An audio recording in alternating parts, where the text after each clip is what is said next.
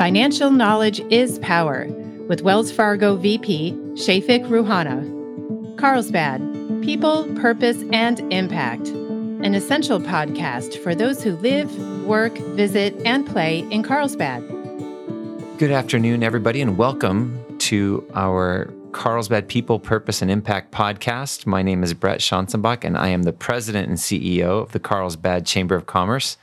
I am your host today, and I'm very excited to have with me Shafik Rouhana. Shafik is vice president and district manager from Wells Fargo. Shafik, thanks for joining me today. Thank you. Hi, Brett. Yeah, hi. It's great to have you. Thank you for having me. Yeah, absolutely. So one of the things we should just start with right off the bat, since everybody can tell, is you have a really, really cool accent. So you obviously weren't born here in Carlsbad. So why don't you tell us a little bit about your background, where you started, and how you got here? Sure. Again, thank you for having me today. Yeah. So I was born and raised in Mexico, in the state of Chihuahua, which is the northern state of Mexico in the central part. I was there until I was 14, going to school. Father was a small business owner. And in the time of NAFTA, there was a possibility for him to move into the United States to import his goods and services. And that's how we immigrated to the United States. Nice. We came through Texas. I went to college there. And then one Christmas, I came to visit a friend after the holidays for New Year's Day, actually. It was New Year's Eve. Yeah. I came here. I went out that night with my friend and his friends. And I said, I love San Diego. Yeah. I'm going to stay here. Nice. And I never went back. You are hooked. Yeah, I was hooked over a weekend. That's great. Now, you've been with Wells Fargo for 17 years, it looks like. Is that about right? Yeah, 17 years. Once I moved to San Diego, I was working in the hospitality industry. Okay. After a couple of years, I wanted to make a change.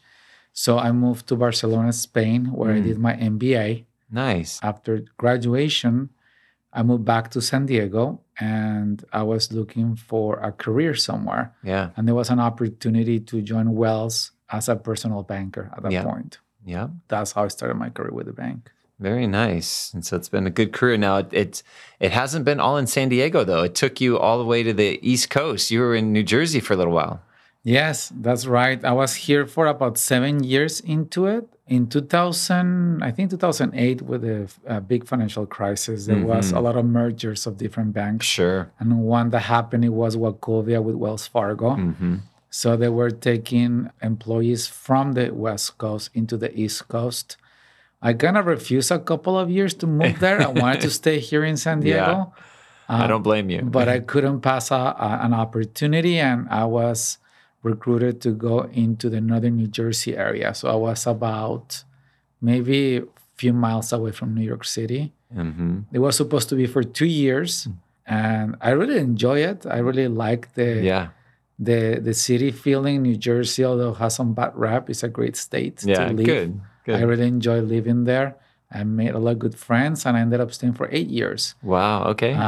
And after the 8 year, I told my wife it's time to go back home. Yeah. Which is San Diego. And that County. was just like a year and a half, 2 years ago now? No, about 2 years now. 2 years now. It was December 2019. Okay. Yeah. Yeah. Right before the pandemic. Yeah, we'll talk about that. Yeah. So let's talk about Wells Fargo for a little bit. You guys this is the research I did, so if my numbers aren't quite right, please feel free to correct me. But at least based on assets, it looks like you guys are about the third largest bank in the U.S., $1.77 billion with a B. Is that right? Correct. Yeah, that's a large bank. But it's a large bank. One of the things that I found interesting was that Wells has the most branches of any bank in the U.S. So talk about that a little bit. What's the philosophy there? Because it seems like more and more banks are pulling back away from having that personal space where people can come in and interact. But you guys are out there in a big way.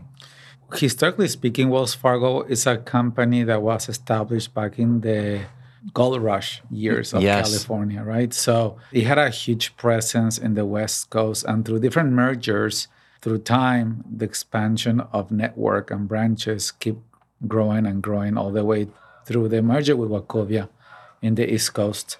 I think overall, we have a network that provides, accessibility and convenience to our customers. And that's part of the philosophy of the bank, Yeah. being convenient for every customer. We actually have the highest presence in rural areas where no other banks serve Yeah. rural communities like Wells Fargo does. Sure. We have closed some branches. Sure. We still have the largest presence at 4,900. And I think from an outreach standpoint, we serve about 70 million customers, 1 in every 3 households in America. Wow. And we have seen that our customers continue to change behavior, right? Sure. And I think COVID also accelerated some of that behavior. Sure. I think almost every small business owner will tell you that. The way that we picture our branches to become is more of having really deep financial conversations and be able to provide value through learning about the customer and finding ways to help them in their financial goals. Yeah.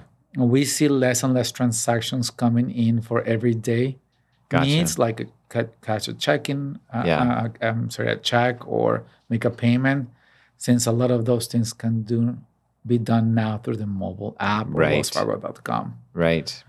And that makes sense. I mean, and I've done, and I'm sure a lot of our listeners have done banking both ways.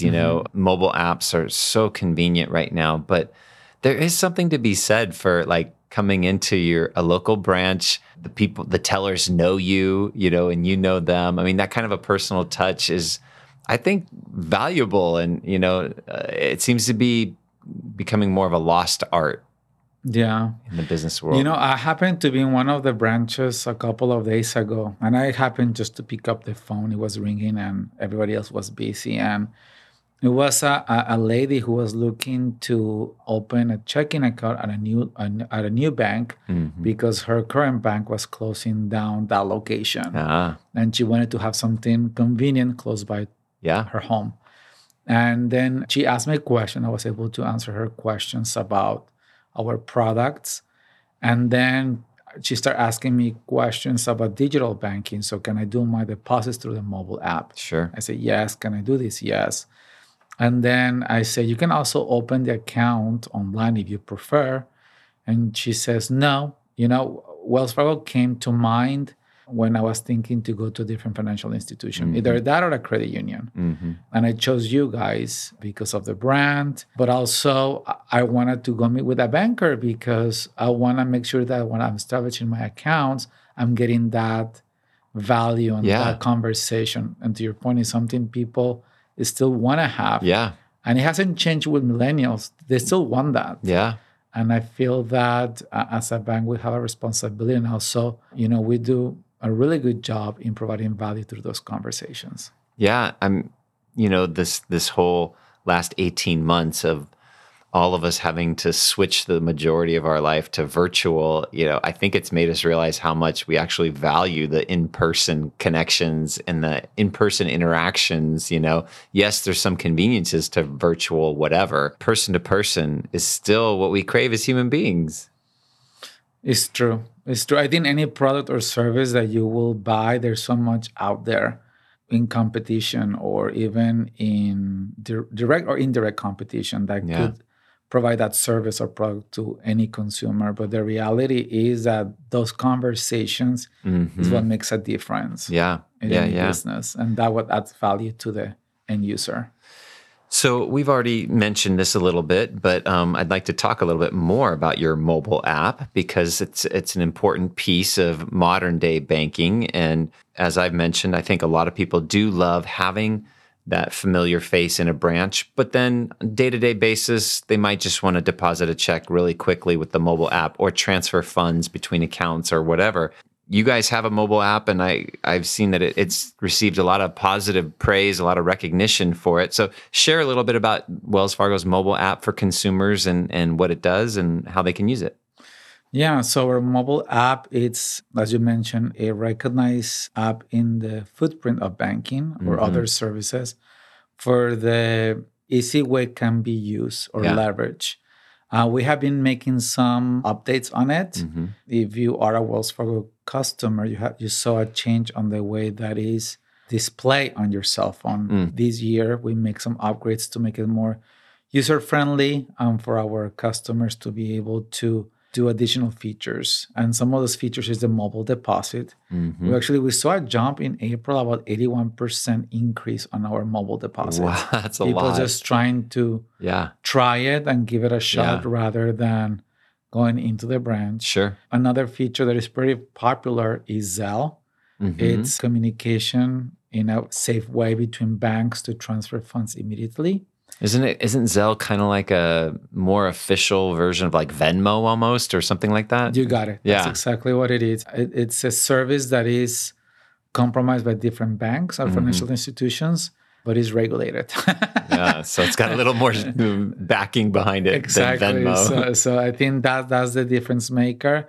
But it's in direct competition with Venmo. I mean, I think Venmo has been able to also attract customers to a very convenient, instant transfer, right? So I think technology is changing the environment that we work on. But Zelle offers that same kind of... It does. Yeah, that's great. It does.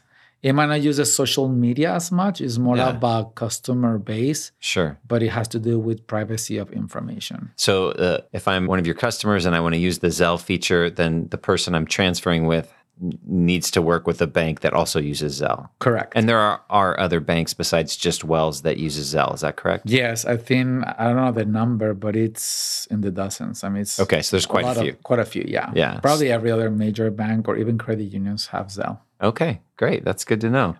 So yeah, your mobile app's got all kinds of great features. And those are all, mostly we're kind of talking here about things for consumers to use, but Wells Fargo is one of the, if not the top SBA lender for small businesses in the country as well, right? So talk about your guys' passion and focus on small business.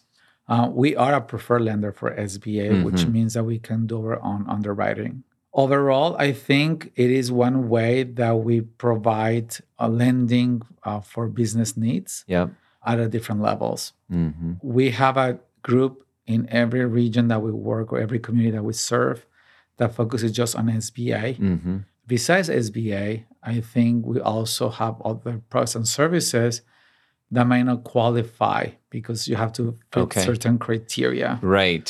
So beyond just the, I don't want to say narrow, but maybe strict, beyond the strict criteria of SBA, you have other financial products for small businesses to use. Correct. Yeah. That's great.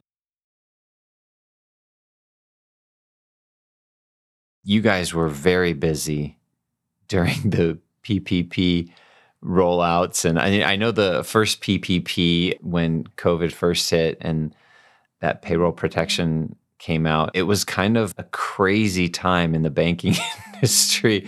It feels like it was like the wild, wild west and everybody was trying to navigate uncharted waters. Talk a little bit about your guys' activities during COVID with those and what you did then. Yeah, I mean, to your point, it was a wild, wild west. It was a time of a lot of, anxiety and stress for a lot of people, especially small business owners.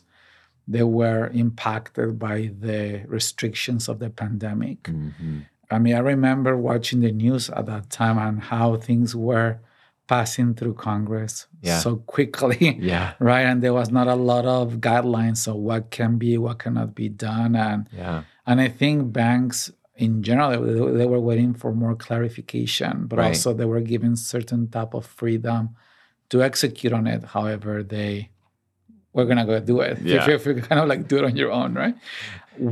I remember our system crashing the first time that we went live because of the amount of applications that went through. The volume. And I think overall, we were trying, and I know we brought a lot of resources because Eyewitness were even employees from branches were pulled out of the branches to provide that support, to be able to process the number of applications were coming in. Yeah. So the bank did anything we could to provide the best experience for customers. At the end, we process in the billions. Yeah. When it comes to PPP and hundreds of thousands of applications. Yeah. We were one of the banks, which I think, and going back just a little bit about Wells Fargo, I think what, drew me to join Wells Fargo, it was the focus on diversity and inclusion. economic empowerment, Mhm. and then now they have this new commitment to sustainability for climate change. And Wells Fargo, banks were able to charge certain amount of fees to be able to, process these PPP loans. Yeah. And Wells Fargo took 100% of those proceeds of fees collected, right? Which was of 420 million. And they it's called the Open for Business Fund, Yeah. which is, it gives access to underprivileged, diverse segments, small business owners that need access to keep going in business. Yeah. I think the average PPP loan for Wells Fargo was about 52,000. Okay. And most of the business that we serve have less than 10 employees Yeah. as well. Yeah. So that tells you that we were focused on making it a fair game for any size of business Yeah. to be able to have a chance to survive through the pandemic. Well, and that's that size that you mentioned. I mean, there's so many of those businesses across our country. We tend to think of the names of the big companies that we're all familiar with, like an Amazon or whatever, a Microsoft. But really, the heart of America is these companies with 10, 20, 30 employees, 5 employees, which there's just, I don't even know how many millions of companies there are. That's really the heart of America. And that's who you guys were serving. Exactly. Yeah. We always said the small businesses or the smaller business is what keeps America going, right? Yeah. It's the heart of American economy. Yeah. Well, I think when round 2 of the PPP came along, it was a little bit more refined process and it wasn't as just chaotic, right? But I'm sure you guys processed a lot of loans then too. We did. I mean, we learned from the first round. Yeah. We learned from the first round. And once you execute the second time, you just get better at what you do. It's like anything you do in life. Yeah. I believe that the second time we didn't see as big volume as well. Yeah. So some businesses already have something in place. Sure. Sadly, some business went out of business as well, right? Yeah. So that also impacted part of the economy. But I really saw an impact how we all learned, the bank and also the borrowers. I saw an increase in adjustments and resiliency for people. Adaptability was a component of it. And I think kind of having the right expectations from the beginning also lowered anxiety. Yeah. Right? And I believe that just made the process a lot easier. Yeah. There were always, mistakes here and there. But I think the applicants as well as the bank was able to keep a more easy process through the second round of PPP loan. That's great. So now I'm assuming quite a few companies are filing for their PPP forgiveness process. So I'm imagining you're probably having to process all those now. That's the new, that's the next step. Yeah. And, I've been hearing from customers saying that, I got approved, and you can see the smile in their face because the environment they had to work with, now they feel like, hey, I'm able to move forward. Yeah. Yeah, that's wonderful. So I wanted to hit on your foundation. Wells Fargo has one of the largest corporate foundations in the United States. And you already mentioned one of the programs, the $420 million that you've created through the foundation to help small businesses and that specific program. Why don't you share a little bit about the foundation and what it does and how it works? And I have a couple of specific programs I saw online that I'll ask you about. Yeah, so Wells Fargo Foundation is a key component of our culture and our commitment to the communities that we serve. Since I've been with the bank now for 17 years, year after year, I see that we keep increasing our commitment. And it goes beyond what the company does on grants. We have a strong culture around volunteering, where we have our own employees going out in the communities and volunteer in different aspects of services to the community. Big on financial literacy. We do a lot of work around educating not only consumer, but also small business around how to start your own business. What does a business plan should look like? We provide advice around lending and how to be credit worth it. We work with different nonprofits in case that we cannot lend to you, to provide you a platform to get started before. That's and great. We fund some of those programs too. Sure, yeah. Also, we do a lot of programs around home ownership. Mm-hmm. And like I mentioned before, we're big on diversity and inclusion and give equal opportunity to everyone. So there's programs in which we even give grants to down payments for homes for wonderful. People who cannot maybe afford in expensive in cities or communities like San Diego, for example. Yeah. So that's going to be a lot of people, though, that can't afford to live in San Diego. So you mentioned the volunteering, and I'm not sure I said this at the top of the show, but you are on our board here at the Carlsbad Chamber of Commerce, which we're very fortunate to have you. And I know, though, too, when you were in New Jersey, you served, I think it was like the statewide Hispanic Chamber in New Jersey. Is that right? Correct. I was there for 5 years. Yeah. And even being part of the board, I also was one of the participants in supporting and creating a program for, again, diverse segment business entrepreneurship program for women specifically. Yeah. And in this case, it was focused on Latinas, but it was also focusing other ethnic groups. Yeah. Okay, that's great. So you mentioned the housing affordability issue and how you guys help with that.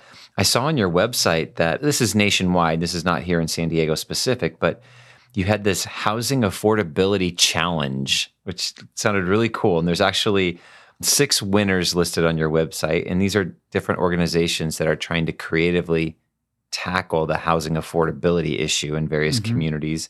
Through the Wells Fargo Corporate Foundation, you guys were awarding $2.5 million through these 6 winners to help tackle that problem, because it is such a problem, it's not just a San Diego problem, although it feels worse here in San Diego at the moment. That's a great program, and to help, you guys funding these companies, these organizations that are making a difference in people's lives. I think that's just tremendous.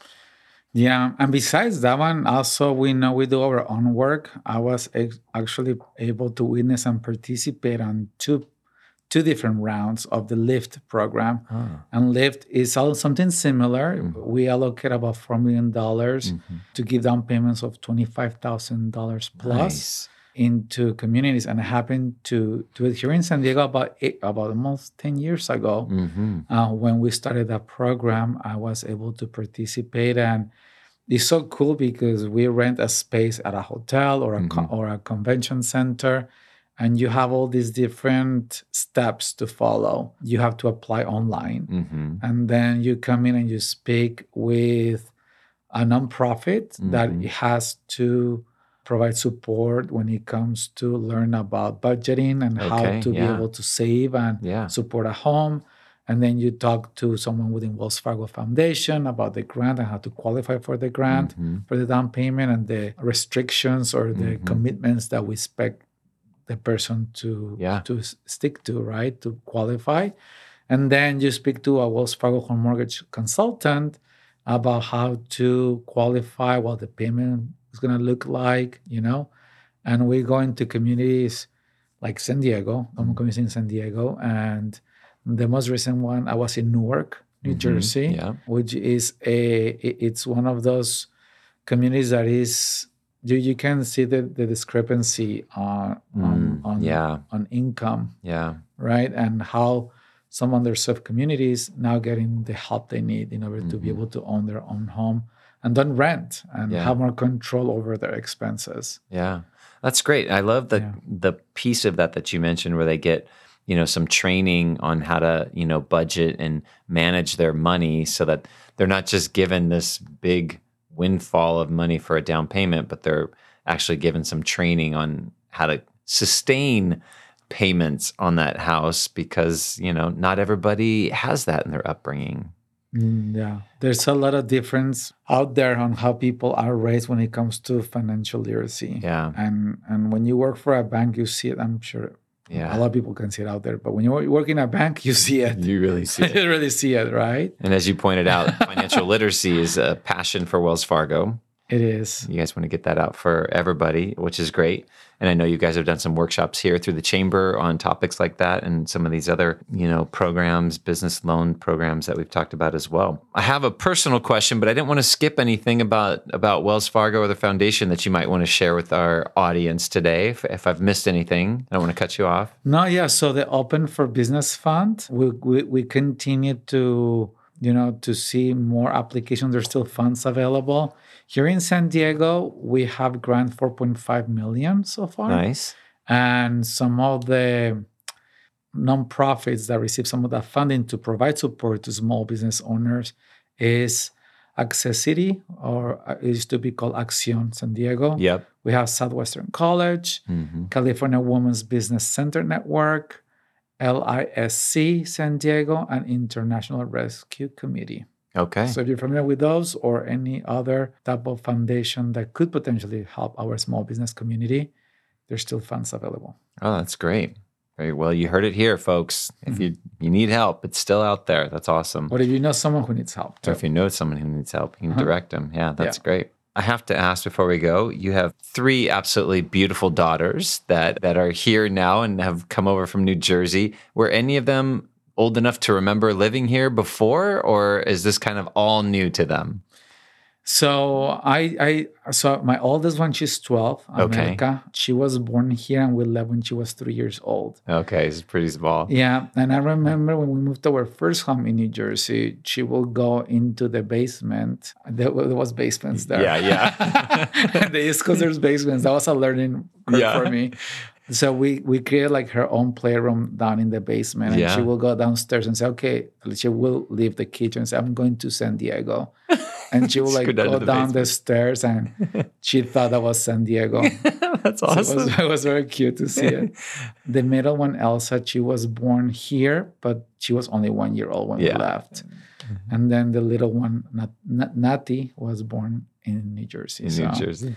But they adapted very quickly. Yeah. I mean, it was a cultural shock, Yeah. Because we were in a suburban area of New Jersey. And then we moved into first San Diego, where our original home was. Yeah. And then we decided to move to North San Diego, or North County, because we run out of space. But they're adjusting really well. They like living here, the lifestyle, and it's hard not to like it here. Yeah.